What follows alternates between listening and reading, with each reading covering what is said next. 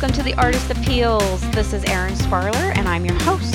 In The Artist Appeals, we interview artists, crafters, photographers, and business professionals about the business of art. I hope you'll join us and enjoy the show.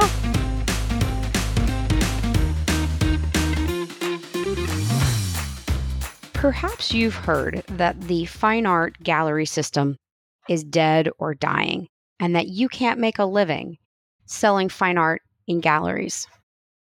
In this episode of The Artist Appeals, I'm going to introduce you to a gentleman who is a fine art photographer.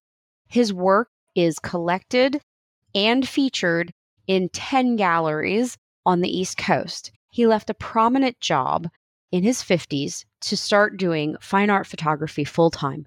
Now his work has been collected by interior designers as well as a famous country rock singer who we cannot disclose. Big hush-hush secret. So, this gentleman is making a go of it. His work illustrates several books. In fact, he has a forthcoming book in July. By the time you hear this, it may already be out. So if you don't think that you can make money in the gallery system, this gentleman has some great tips and tricks on working with the galleries as well as locating them. Without further ado, please allow me to introduce you to the amazing and awesome Jeffrey Stoner. Hello, Jeffrey. Good evening, Erin. How are you doing? I'm doing great. How are you faring this pandemic of 2020? Oh, Well, it certainly makes life interesting. There's no doubt about that. doesn't it? But we can connect on the podcast. We can connect virtually. I think this is going to change everything. Yeah, we definitely have space. Social distancing. Yes. I think this is really going to be interesting to see the way this changes or increases the amount of virtual connectivity. Right. Yeah. Good point. Yeah. So, Jeffrey, what do you create? What is your niche? What is your art form? Tell us a little bit about what you do. Sure. Well, I am a photographer, and we can talk about how I got to where I am now if you'd like at some point. But Sure. my main focus right now is animals. Mm-hmm. Primarily a series of goats that I started in 2008. Mm-hmm. And steam locomotives. So it's kind of an odd combination. Goats and trains. Yes. There was a show I did in Roanoke, Virginia, at the gallery there, and they said, come up with a clever title. And I'm like, Steel Wool. So That's clever. I like that. When we talked before, you told me a great story about how you almost didn't photograph these goats. I love that story, especially since it connects and resonates with me since I have Pyrenees. Do you want to share it? Sure, absolutely. Well, I was primarily photographing landscapes at that time. Had just the year previously, we uprooted ourselves from Pennsylvania and moved to Tennessee. We jokingly say we loaded up the truck and moved to Tennessee. Mm. And then about a year in, my wife was reading the newspaper and read about a botany project that was going to be taking place, or I guess actually was taking place at that moment, on top of a mountain called Roan, R-O-A-N mountain. Mm-hmm. And Roan Mountain, the tops of this mountain Cool are name. about a mile in elevation high. Mm. And for whatever reason, the tops of these mountains have what are called balds. So there's areas with the top of the mountain where no trees grow. Right. And they've been grazed for hundreds of years, these mountaintops. Uh-huh. But the National Forest Service took over that area in the 50s and then stopped all grazing. Uh-huh. And what happened over time is that invasive plant species started coming in. So you had like Canadian blackberry and other plants invading upon the mountaintop. Making the balds not so bald. Exactly, yes. What's funny is the trees don't grow, though, which is really interesting. Yeah. But there was a theory, actually, that one theory was that the Native Americans had burned the mountaintops so they could plant, and just all kinds of wild theories. So a botanist in the 1930s decided he was going to, I guess, maybe prove it wrong. Uh-huh. So he planted some Norfolk pines, and they grew. He planted the seeds. And there was a stand of Norfolk pines that grew.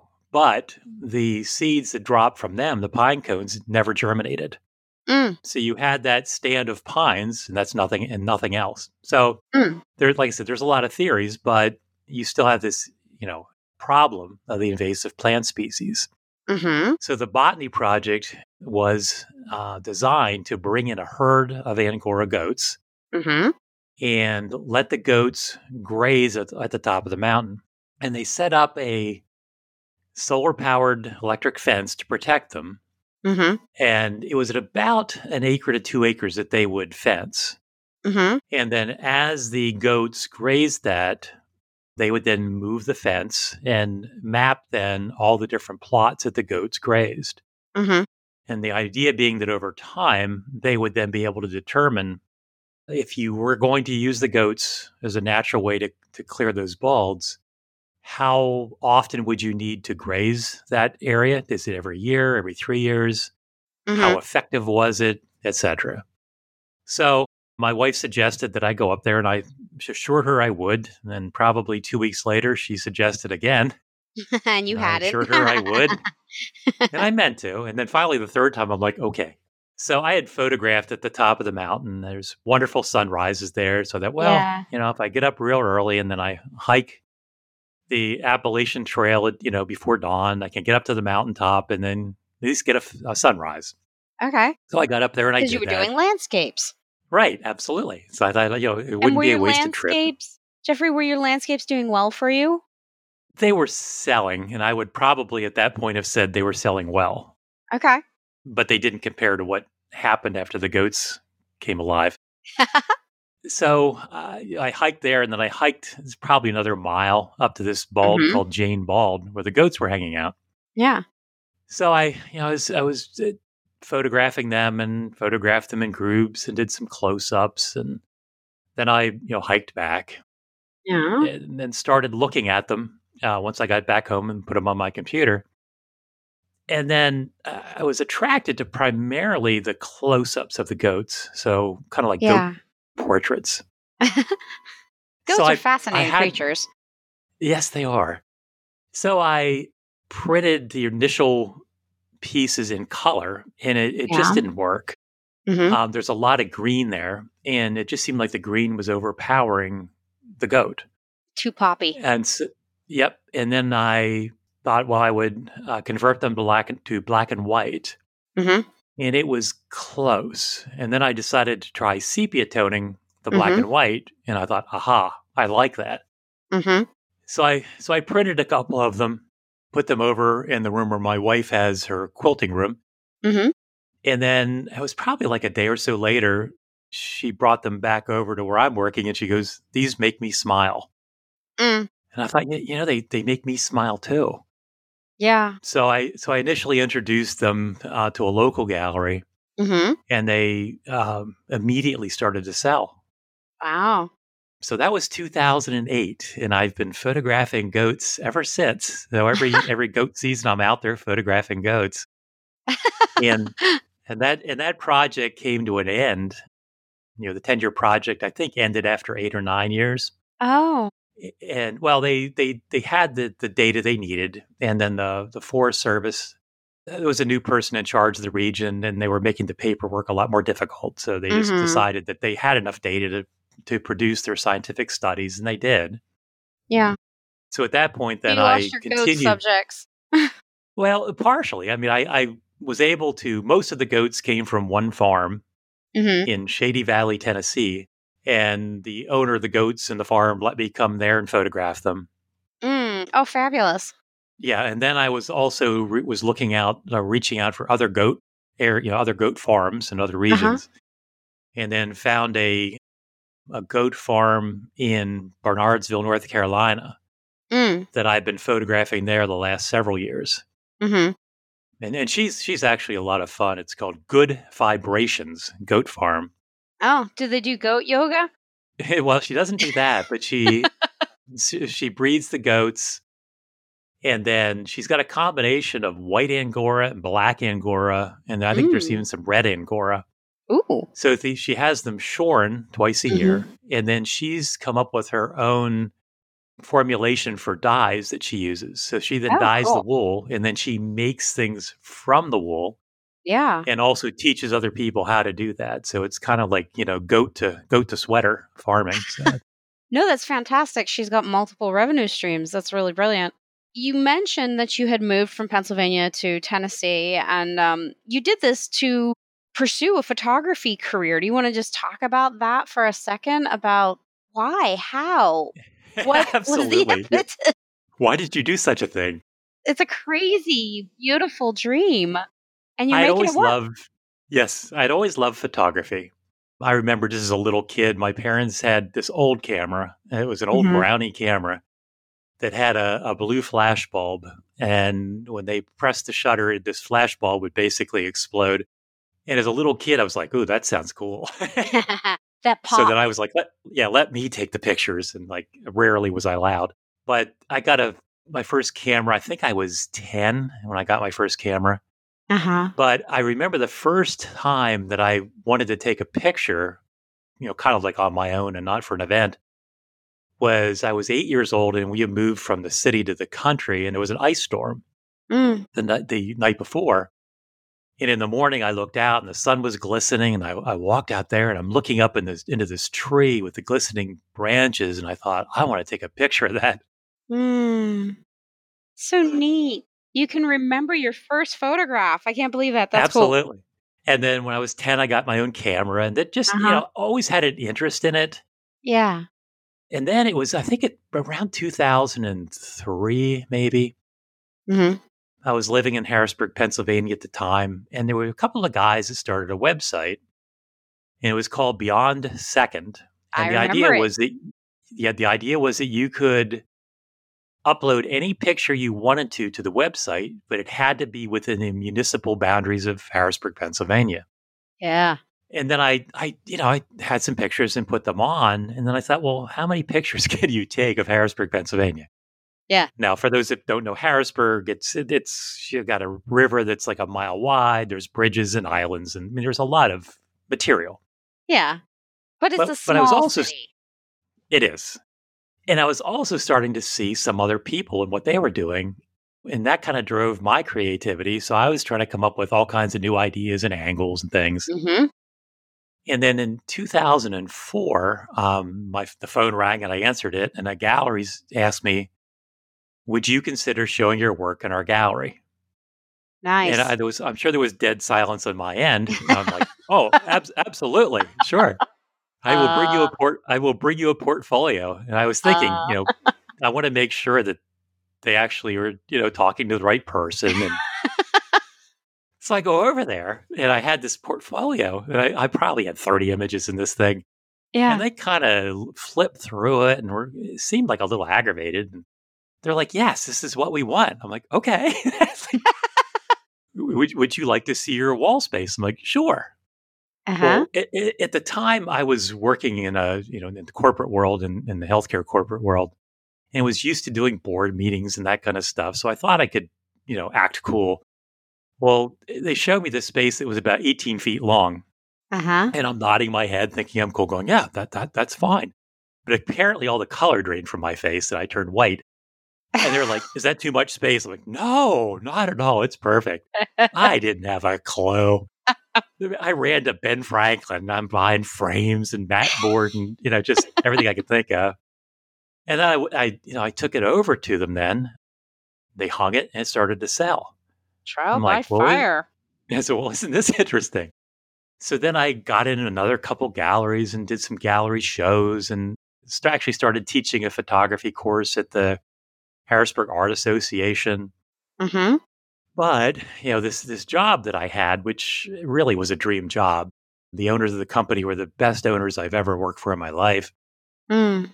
And what we did is we did business turnarounds. So if a retirement community or assisted living facility was in trouble, we'd be asked to come in and fix them. So, we would mostly fix them without ever changing one single employee. So just Mm. different Wow. methods, different training. We also help people build brand new facilities, help design them. And I mean, I Uh-huh. loved it. Yeah. But it involved a lot of travel. Mhm. So as these galleries started to grow, I took it as far as I could take it. And it was just bugging me. I thought I'd really, really like to see where this could go. How many On the other galleries were side, you in? I think 3 at that time, All local, all in Harrisburg? all in that region, Harrisburg, New Cumberland, in that area. And how many pieces were you selling, like, a month or I really that's a good question. Probably not a ton. Probably 30 or so.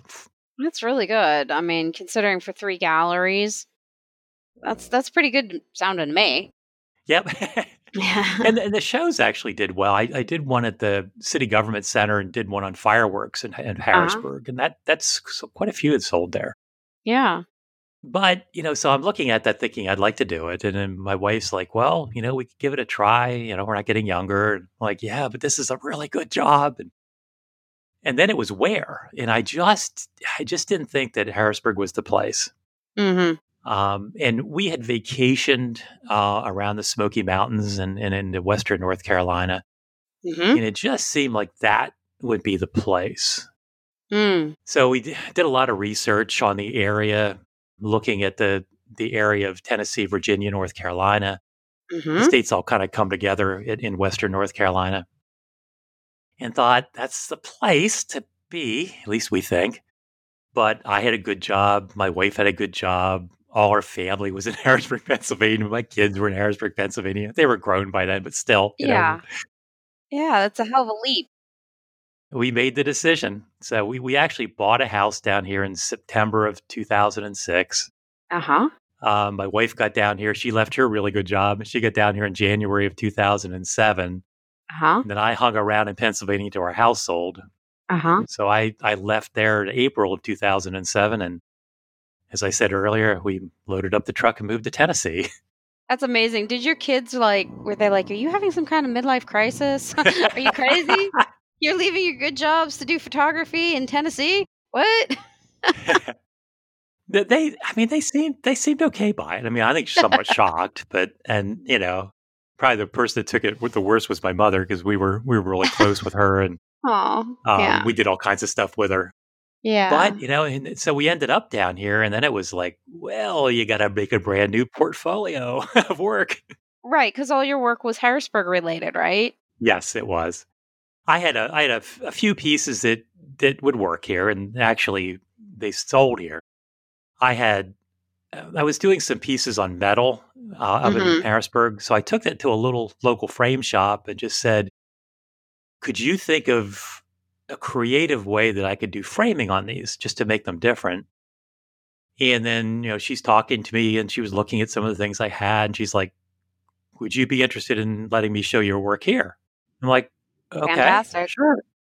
And it was just this little frame shop, but she sold. Oh my gosh. And the way she sold, which is kind of interesting, is that every story I told her about what went behind the picture, she remembered. And then when Really? people would come in and ask her about the picture, she would tell them the story behind it and she would sell them.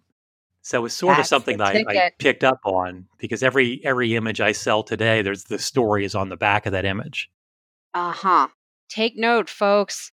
Here is a gem right there. It's the story that sells. So the goats then, they came up about a year later and, gradually was doing goats. And then as my gallery business expanded and the goats expanded, it ended up that the goats really were the biggest sellers. Wow. What do you think that is? Just because the story behind them and the personality? I think it's the personality. I think it goes back to what my wife said is that they make her smile. Yeah. I just actually had somebody order pieces yesterday. They were going up to Great Falls, Virginia. Mhm. And, I thanked her for the order and said I'd be getting them out today. And Mhm. then she said, I just love them. She said, they make you realize that you shouldn't take yourself too seriously.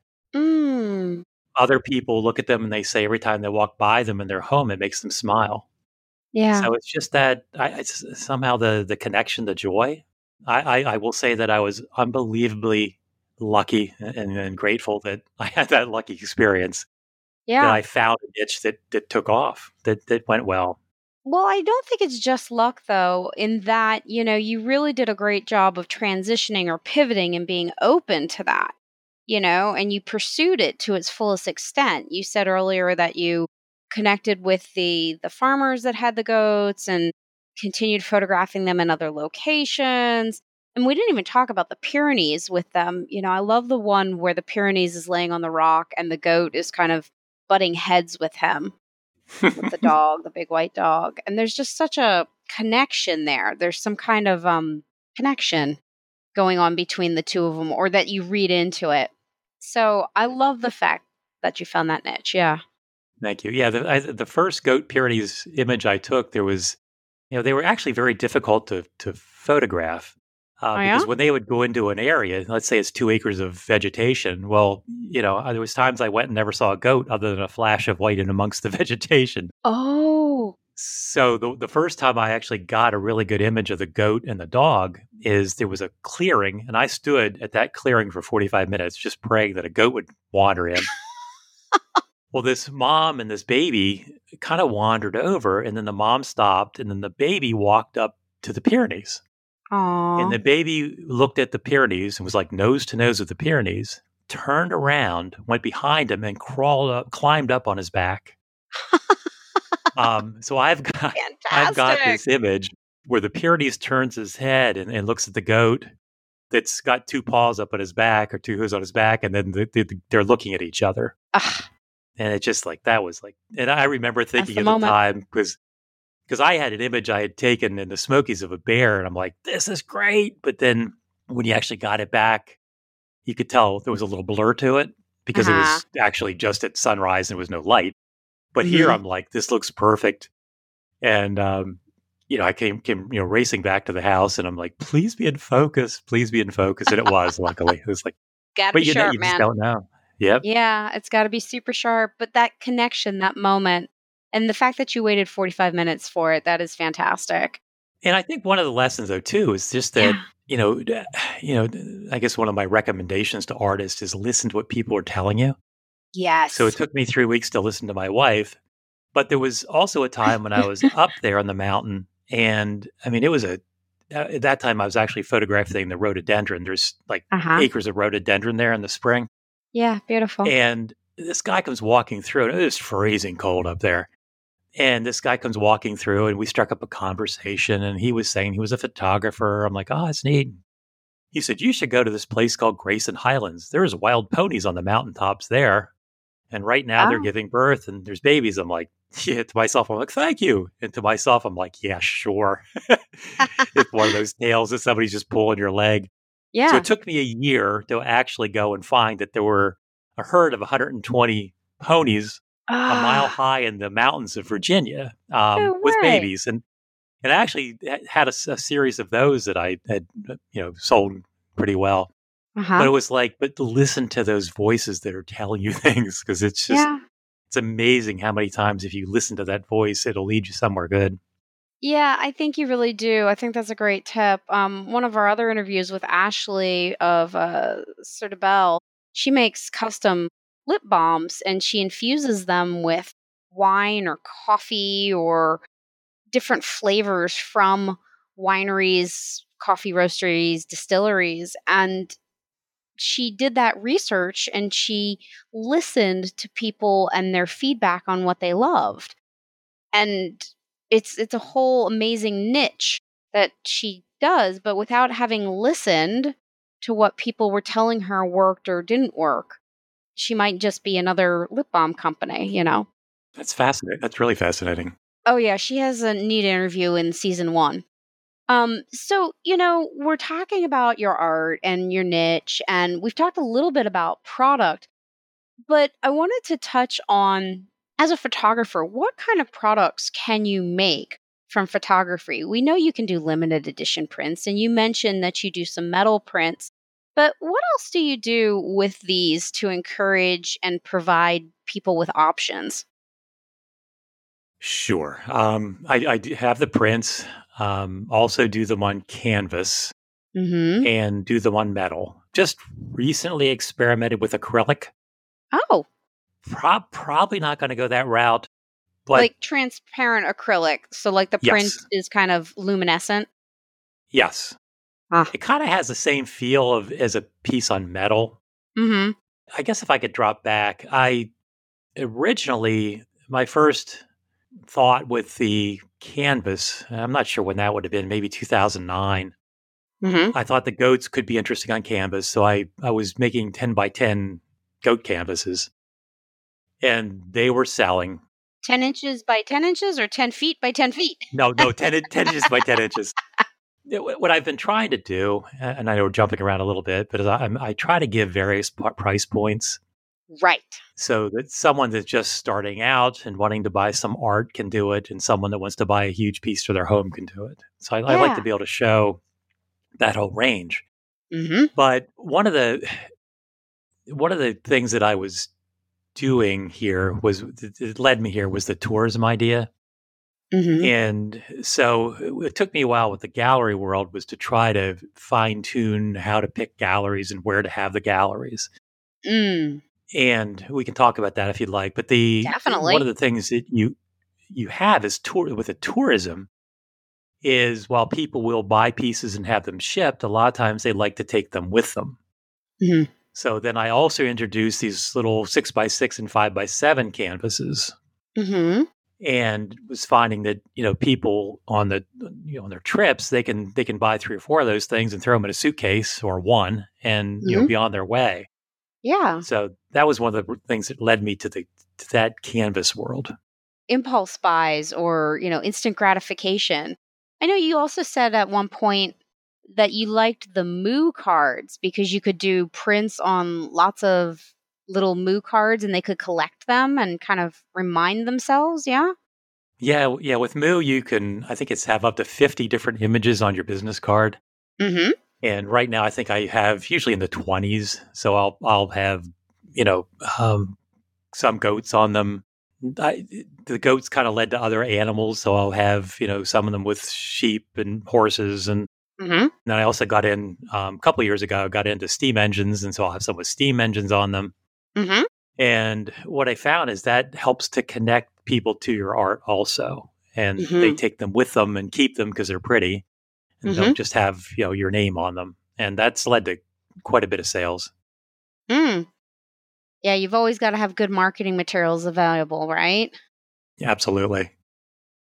So, I'm trying to organize all this information that I've been collecting in the podcast through this acronym appeals: art, product, presentation, and then educate. And what I mean by educate is not educating you, the artist, but educating your audience. And you talked a little bit earlier about how you've got a story on the back of every piece nowadays. How did that come to be? And what do you think the hardest part of educating your audience to the benefits of your work is? Like, what are some of the methods that you use to? Yeah, that's interesting. I remember I used to put a little card on the back of the pieces when I was in Pennsylvania. Mm-hmm. And it was, I think, shortly after I moved here that I expanded that a little bit. And then probably a year after I moved to Tennessee, I started putting 8.5 by 11, sheets of paper enclosed in plastic on the back of these. Oh, And I don't know what led me to that other than I think the idea that that original gallery was talking about she would tell the stories, and then I'm thinking, well, I need to tell the story too. yeah. So you actually buy plastic sleeves from like Staples or something? Actually, clear bags, Okay. clearbags.com. So I get the sleeves Okay. from them, Uh huh. and these the 8.5 by 11 sheet of paper goes in the sleeve. I put it on the back of the piece with 2 little glue dots that are removable glue dots. Uh huh. So that when people are looking at the canvases or the prints, they can flip them over and read about it Mm-hmm. and see if that moves them or not. Yeah, and that goes on the back of every single piece. Every piece. And do you put the same right up next to the pieces on the wall on the display? I don't.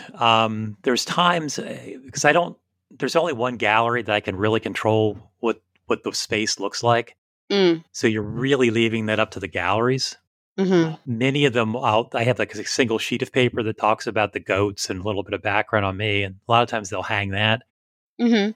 But what I'm really hoping they'll do is to pick up a print and turn it over and see what it says. They can see the pieces on the wall then too, and kind of relate those two. Yeah. The one gallery I was saying that I can control it.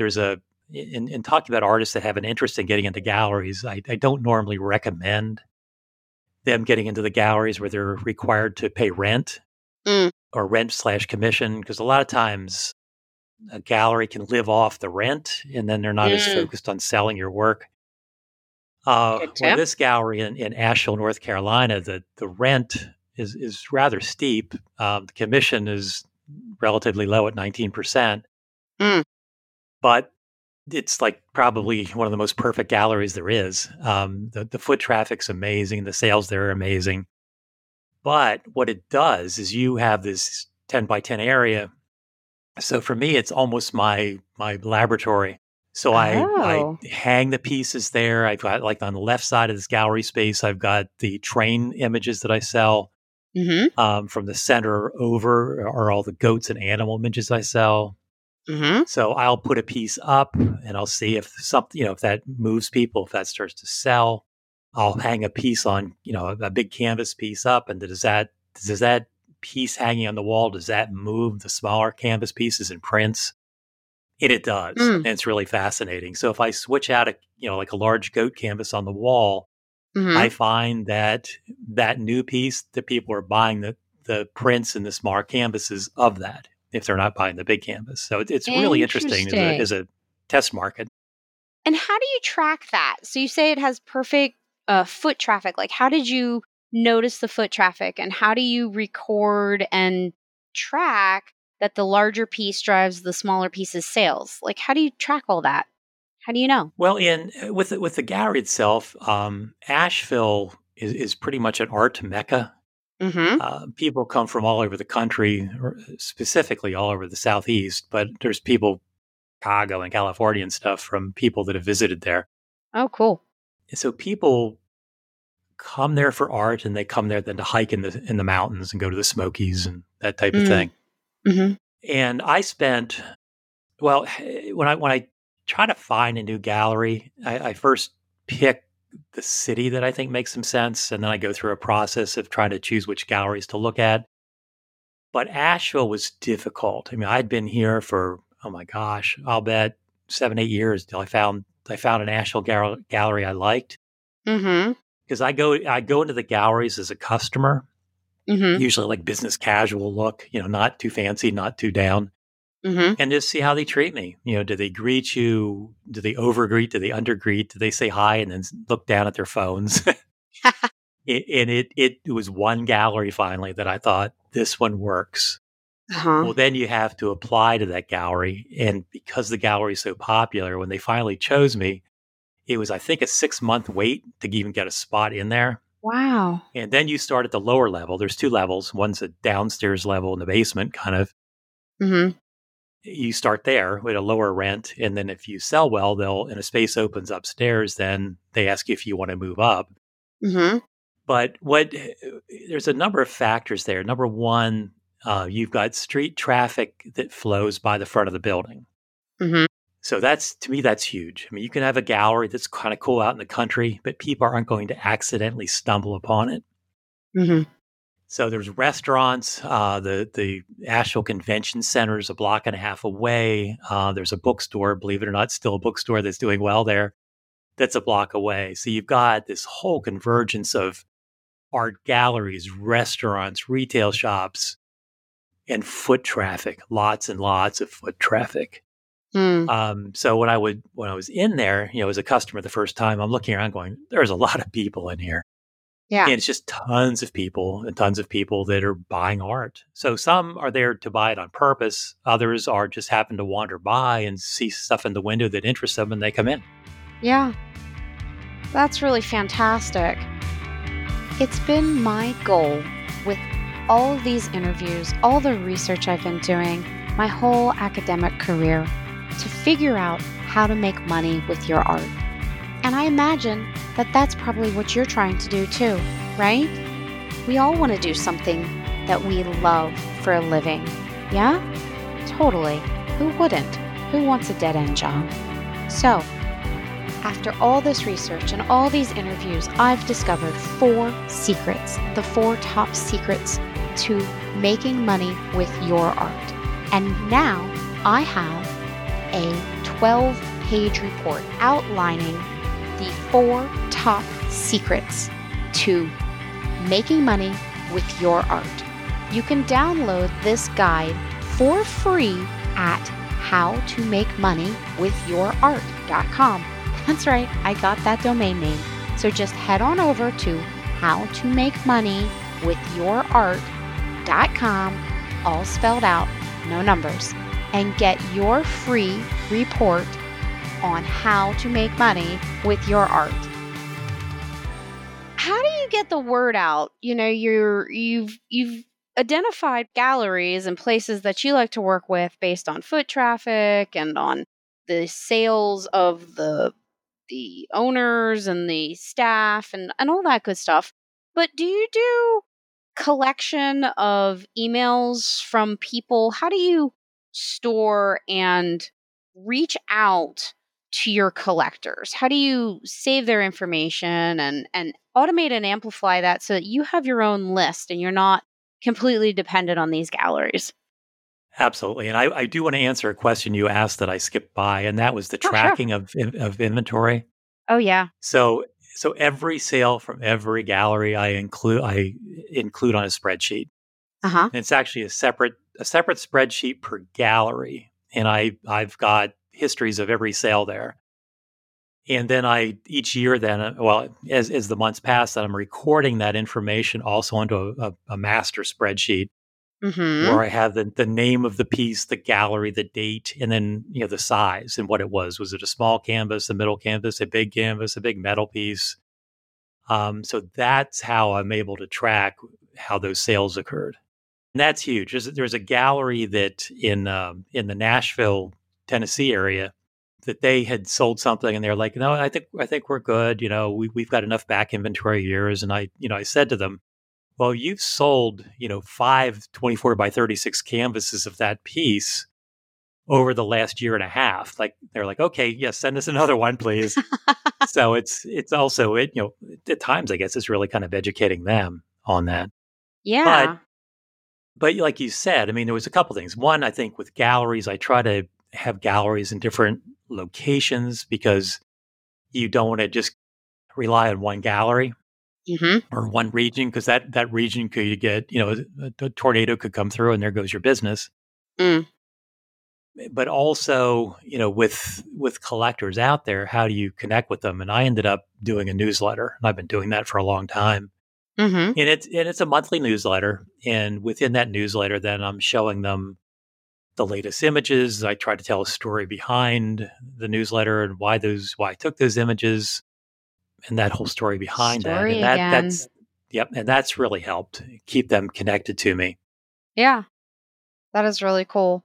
You know, so we have this amplify and automate. Do you use any specific software or anything for your newsletter that you love that you just think is you'd refer or do you use like MailChimp or I ended up using Constant Contact. okay. At the time I chose them, I thought they were the best. I'm sure there's others that are equal to them, if not better, but they've done everything I've wanted them to do. It's easy to Yeah. work with. The stats that they give me are great, so I've just continued to use them. And it's very helpful. Oh, the other thing I did, I can't do this in most of the galleries, but in the Asheville gallery, they actually allow you to put out a lot of your own marketing material. Mm. So I also there then have a guest book where they can put their name and their email address and comments.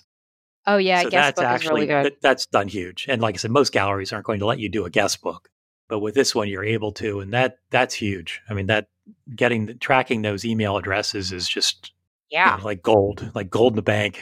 Yeah. Now, do any of the galleries provide you with sales information when they sell stuff to their customers, or they won't do that? I don't. There's a couple of them that I actually know the customer that they marketed to or sold to. Mm-hmm. I would never use that information, but each Right. month they send you the list of what's sold, and Mm-hmm. sometimes it includes the name of the person that bought it. Mm-hmm. Two galleries, specifically I can think of that I'm in constant contact with because the sales volume's enough that I need to know what's selling there. So the one I restock weekly because I've Wow. got to know what's happening so that so a piece that's really really popular, I don't want to sell the one that's there and then not be able to replace it. So like Right. one of the goats is called LOL for laughing out loud. Yeah. Um, and I think I have 3 or 4 canvases scattered around and then probably 3 or 4 prints kind of scattered through a print rack. Mhm. There's a couple train images that sell really well. So I need to keep an eye on that. Mhm. I tracked, I think it was November. I tracked it that because, see, some of the galleries, you don't get the information until the middle of the next month or maybe the 20th of the next month. Mhm. And by then, you've already lost 20 days of potential sales. And I went back in November at this gallery in Asheville and tracked how many pieces sold a second time. So then I knew the value of knowing that information. I tracked it was $1,500 of sales I wouldn't have had Oh, from wow. that gallery just in the pieces that were doubles. So so you contact them, you have to stay on top of them. I do, and that gallery a lot of times it depends who's working. A lot of times on a Sunday they'll shoot you out information from the week, Mhm. but if not, I will contact them. And there's other couple galleries that I'll do that with, where I'm just checking with them mid month because if that piece, if the popular piece is gone, you can't sell it the rest of the month. So you try and touch base with your galleries at least at the beginning of the month or before the beginning of the month and mid-month and you restock them. Yeah, the ones that are amenable to that. Some just want to sell and then let you know at the end of the month. But I'd say most of the galleries Mhm. are very happy to have that communication because the more you sell, the better they do. Yeah. Well, I'm sure they're really, really happy for the professionalism. And the one thing too, just we were talking about, knowing the names of people that have bought from you. The one thing I do also, because I have the website and people buy from the website, Mhm. if on that piece that they buy, if they happen to say, hey, I saw your piece at the Copper Fox Gallery in Franklin, Tennessee. So I couldn't get it at the time. I wanted to get it now, and that's fine. I actually send a commission check to the gallery. Oh, wow. Now Nice. there's 2 things. One, to me, it's the right thing to do. There's times it's hard to do, especially on a large piece, so it's hard to write a Right. $200 check to them. But the thing is, what happens is that if, let's say artist cancels a show and they need somebody to quickly fill in, they need a quick piece for a public, for an advertisement. They're going to Mhm. call you because you're the one that's been helping them. Yeah. People want to work with people that are helpful and professional and efficient. Absolutely. Well, that kind of brings us to licensing because licensing is really about a partnership, licensing and contracts. Contracts are so important. And I think artists are sometimes scared of contracts. They think that they're going to get taken advantage of, that the contract is there to get one over on them or something like that. Whereas really, contracts are about protecting both parties. They're there to protect the artist as well as the gallery or the manufacturer or whatever. What licenses and contracts and terminology do you recommend people know and understand and do you keep on hand? I'd say most of the galleries I'm with have contracts. They don't all. Most of those are just kind of a handshake. But there's kind of an advantage, I think, with a contract with a gallery that have them because they'll lay out, this is the commission percentage you're going to be paying. This is when we write the check to you. Some will include that if you happen to sell a piece that was seen in our gallery, a lot of times they'll say, well, the percentage is less. I mean, I don't. When I was saying, but I sent a check to the gallery. I sent it to them for the full commission. But Wow, some will nice. actually lay that out. That if somebody wants to buy 10 pieces from you, they contact you later. They're asking for a smaller commission. Hmm. So I think the contrast can be very helpful, and it's just really making sure because some of them are going to have that it's going to be an exclusive contract. So you really want to look at that, Oh, yeah. and Exclusivity. under, I understand why, absolutely. and you do want to look at the what you're committing to. Is it the first you're committing to 6 months or 3 months, and then it's month to month. If things aren't going well, how easily can you get out of it, or they get out of it? So you just want to look at all that. It's mostly not really scary stuff, but it just kind of lays out obligations on both sides. From the Yeah. licensing standpoint, I don't license much other than I've licensed pieces for magazines, Oh, yeah? board reports, that kind of stuff. There was one, like a magazine, that wanted to do a focus on Jekyll Island, Mm. Georgia. And I had images from Jekyll Island. Another one was in Cumberland Island. What was funny, one actually wanted me to photograph people, which I don't do, but because they had seen my art, they wanted me to photograph these three people in front of a covered bridge in kind of like middle North Carolina. And I thought, what the Yeah. heck? I agreed to it and did it, and it paid pretty well. It was kind of fun to do something different. Yeah. Um, I was contacted by a company that produces veterinary supplies. Oh, And they were potentially looking at licensing one of my images that I made out in Oregon of a barn. And they were an Oregon based company, so we were kind of okay. going back and forth on the potential use of that, and I was game for that. But it's been like the goats in a sense it'd be a natural thing to sell the goats. On the other hand, I'm just not sure if I want to diminish what I'm doing. Mm. And Yeah. licensing those goats could be a huge plus or it could be a negative. I just at this point I'm still happy just to sell them as through the galleries. They'd be a cute calendar. Yeah, yeah, and I could probably even do my own calendar if I wanted to, but Yeah. it's kind of one of those things. It's just you look at it's like people want me to make cards, and I just look at it and go, I can make $1 a card, Mhm. and is it worth it? The calendars, I can see some value to it. Just that Right. people would be seeing your stuff every month. Right. Yeah, I can see the value of that. I think that's one of those things that you have to weigh and kind of look at almost in a spreadsheet really. And Mhm. if you can hand off some of the work to a manufacturer and they can do it at scale and they're going to do the distribution and the marketing and so forth and so on, well maybe it would be worth it, but maybe not. Absolutely. Yep. Yep. Yeah. We talked about or we mentioned the word exclusivity. We should talk about that for a quick second. I mean, the term means that somebody wants to use your image or your artwork and only them. And do any of your galleries ever ask that you only show certain pieces at their gallery, that they have exclusivity of, goat LOL at their gallery? Or does that ever come up? They No, they never have, and I never would. So Right. it's just I approach it differently too because I know that there's the discussion of whether something should be an open edition or something should be a limited edition. Yeah. And I chose, and I had always done limited editions. And then in 2008, I had read an article by a gentleman by the name of Barney Davy Mhm. talking about, in his opinion, he thought that open editions made more sense just because if something took off and you could only sell 10 of them, that you'd regret that.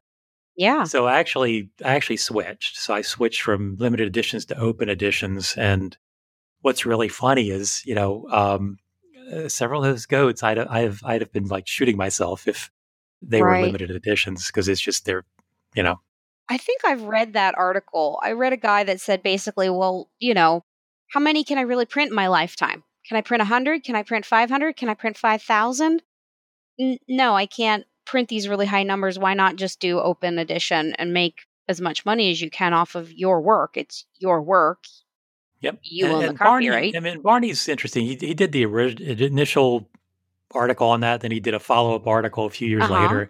And he really gives both sides. And he Does he? lists artists that have done the limited editions and have done extremely well. And then he also shows people that have done the open editions and have done well. And it's probably just dependent upon the artist. Yeah. Um, but I was happy that I listened to him when these goats did well. Yeah. How do you indicate that? So, limited edition is where you put normally in like the lower left hand corner, almost like a fraction, 1 over 50 or 1 over 500. And you're basically promising, I'm only going to print 500 of these. How do you just not even mention it? Do you just sign the print and just be done with it? Or how do you do your open edition prints? And, it's really funny too because I thought it might hurt my sales. Yeah, And I've heard that. another thing that I thought would hurt is I initially was matting them, put them on mat board, matted them, and then put them in a sleeve. Yeah. So there's two things there. So you've got that matted piece, and then you've got the limited edition part of it. Yeah. And I got away from the mats pretty early on because it seemed like people were saying, but that's not the matte color I want.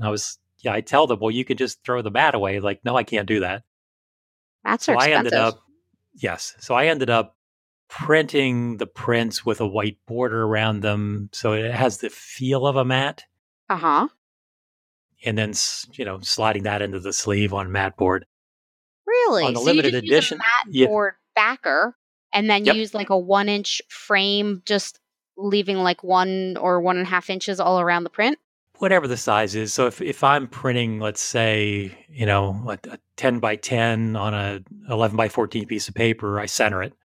Okay. Or it could be an 11 by 14 on a 16 by 20 paper. I just center it. So it just happens Okay. to be whatever's white is the white area that it gets. But it Yeah. actually looks like it's matted. It Yeah. does. And then you sign it or not at all? I sign it on the front. Okay. I know that's a big thing that goes back and forth in the world. But the No, thing I is that always sign my work.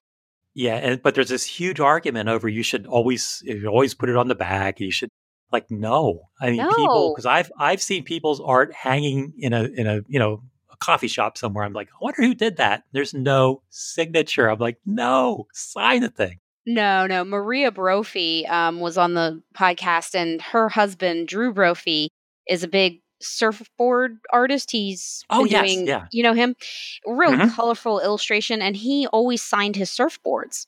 And he started doing that way before that was cool. He was signing his surfboards when he worked for a company, and he was painting them just kind of, as piecemeal. And now he's collected, and people will call her up and say, "Is this a Drew Brophy surfboard?" And she says, "Is it signed?" And she said, and the reason he got so much work from that was because of his signature, because people saw his That's neat. signature. So I think it's very important that you always sign your work, and plus it's copyright. Yes. Yep.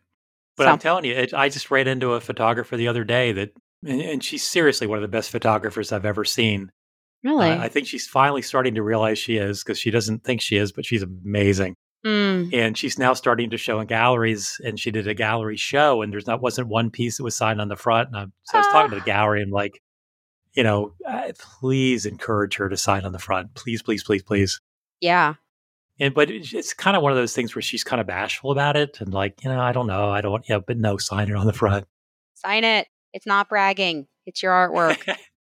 Well, and again, like I said, it's marketing too. I mean, Yeah, I think it it is. sets it above, but it's also marketing. If somebody sees that and they see your Yes. name, well, then they can find you somewhere. You know, really funny. You just gave me a flashback, because when I was 18 and 19 and 20 and in art school, I refused to sign my work because I thought it was braggadocious or something. And my best friend was like, just sign it. And, pretty much shoved it under my face and was like, sign this piece. I want it, sign it. And, made me through just sheer force of will, sign it. So, yeah, I think a lot of artists have that.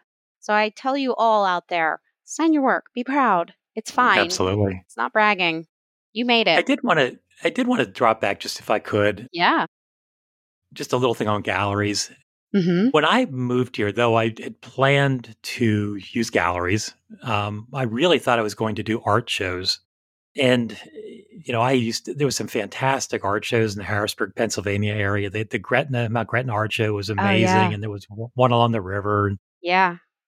And I just had planned to Capona. do that. I actually bought the booth, did a couple indoor shows Mm-hmm. because I knew people in the industry that's what they did. They just did these art shows and did well. Yeah. I discovered a couple things. One, they're a lot of work. Yeah. You got to go every weekend, right? Yeah, and then the outdoor shows are, if you get bad weather, it's bad. Mm. Photographs in sleeves, if the sun hits them, they sweat and Oh, ruin them. they stick So to the I was like, plastic. yeah, so I was like, well, I'm going to back away from that idea and concentrate on galleries. Now, Uh-huh. what's interesting about that, to me, it really came into focus. I guess it was a year and a half ago because I had a torn rotator cuff, Ooh. had Eesh. surgery, so I wasn't even able to drive for 3 or 4 weeks. While I'm laying there, in my chair and try to rehab, galleries are selling my work. Nice. I'm on vacation. Galleries are selling my work. So, And I you're not knew trying to approaching. set up some booth with a busted arm and oh yeah.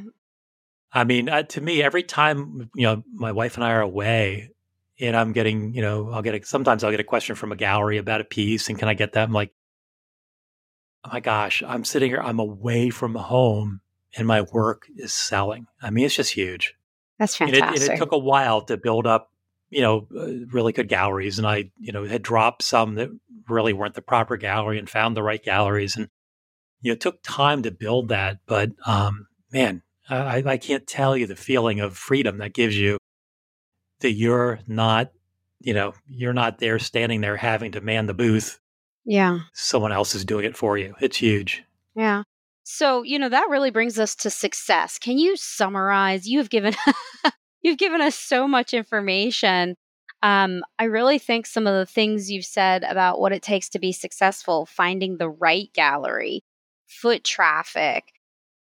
What are your measurements of success for you? How do you set your goals and how do you track those goals? And what does success look like for you? Oh, gosh, that's a really good question. I think it needs answered. I ask it of everyone because it's all different. Everybody answers this question really differently. And I should have been prepared to answer this question because I've listened to your podcast. I think there's probably a couple ways of looking at it. I mean, for me, before I got into my first gallery, I would think to myself, if I could just sell a piece of art, I just think that'd be the coolest thing ever. Yeah, I And know and that that's feeling. that's still with me. I mean, Yeah.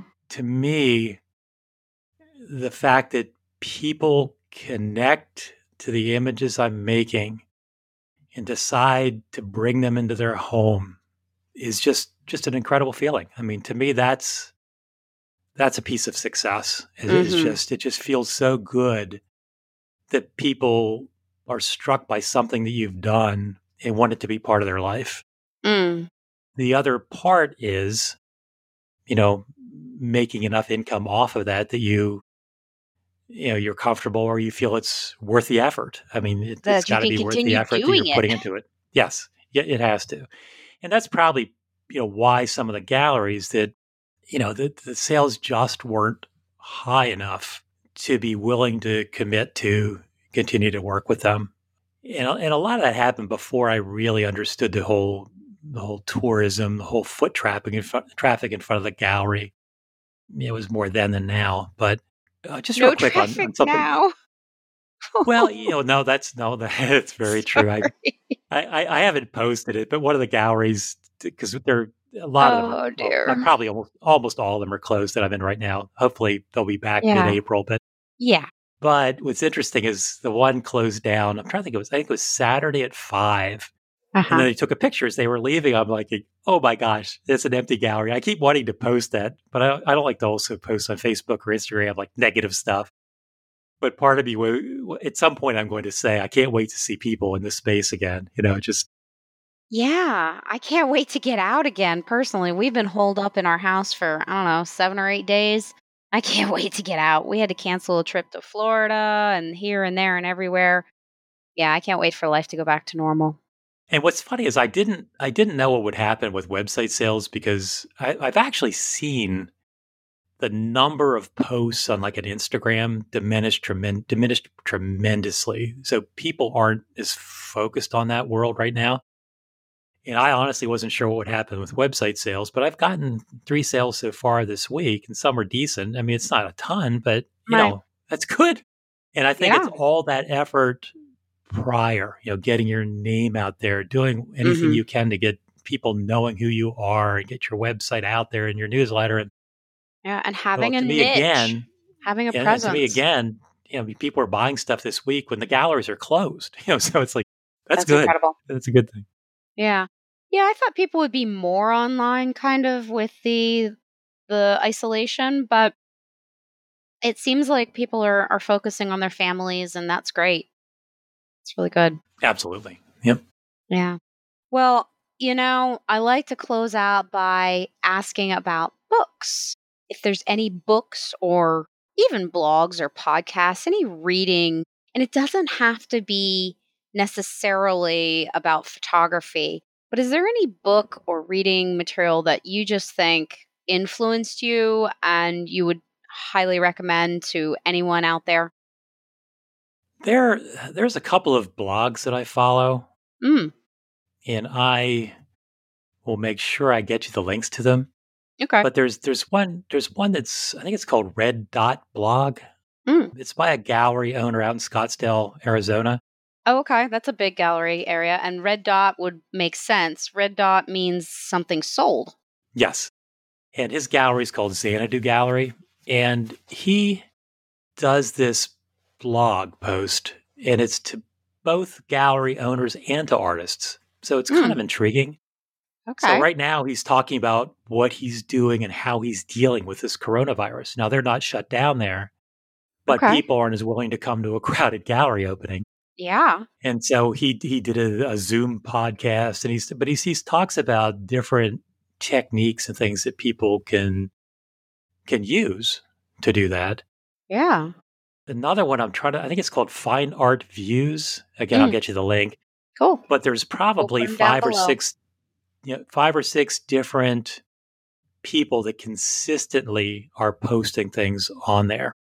And it's all, art related. A lot of it's, it could be an oil painter and different techniques to do stuff in the oil world, but most of it is regarding better ways to sell your art, different ways to look at your art, how to Hmm. be, positive, a positive mental outlook, and how to structure Mm, your day. But they're really, really, really good. Um, fantastic. for photographers, I had mentioned that I had gotten into photographing steam engines, Yeah. but was a photographer by the name of O. Winston Link, Mm, and he photographed the end of the steam era on the Norfolk and Western Railroad. And he did that in the late 1950s. yeah. The work, because it's from the 50s, is dated, but the way he approached things and the amount of work that he put into making an image, Hmm. I think it can be helpful to both photographers and other people as well. It's very intriguing. Just there was one shot that he made. I think it took him 4 days to set up the shot. I mean, it's just like you're like, well, it was actually, I guess it was wintertime, and there Hmm. was a train that was going to be going parallel to the river, across the Uh-huh. river from him, and there was a Yeah. dam there. So he wanted the water flowing over the dam. He wanted the train on the other side, and he photographs at night, most of them. Well, Huh. if you think about it, back in the 50s, there weren't streetlights everywhere. Yeah. So if you wanted to even see a train, you had to light the train. Well, how do you light a train that's across the river from you? Right. So They didn't really have these powerful spotlights, handheld spotlights anymore no. So before. he threw a fishing line across the river. And then from that, he then got a rope, drug the rope across, and then he drug steel cables across. So he had 2 steel cables, one for his feet, one from his hands. And in What? this icy weather, he drug flash units across the river, set them up on the other side, set flash units up on the water that was coming in over the waterfall, and set all that up. So when the train went by, he could push the flash button. Oh my gosh. Fantastic. So it's just interesting to me. It's just, that No, it's fascinating. how he would approach his image and how he would try to, his vision, let me say it, and how he could get that vision into an image. Yeah. That is great. Well, thank you. Thank you so much for sharing all this information with us. It has been fantastic. I love the fact that you've moved to Tennessee and you're making it happen and the work is moving and it's just so awesome and it's so cool to talk to somebody that the gallery system is working for cuz sometimes we hear how this gallery system doesn't work, that it's broken, blah blah blah. So, I really think that it's neat to have all these perspectives. Thank you. And I was glad I actually pursued that world. Well, that's it for the Artist Appeals. I hope you've enjoyed it as much as I've enjoyed recording it. I just love talking with all these artists and business people. It's phenomenal, and I've learned so much. I hope you've learned something too. You can get more information. You can check out some of the links that we talked about in these podcasts at theartistappeals.com. That's theartistappeals, APPEALS.com. Thanks and have a good one.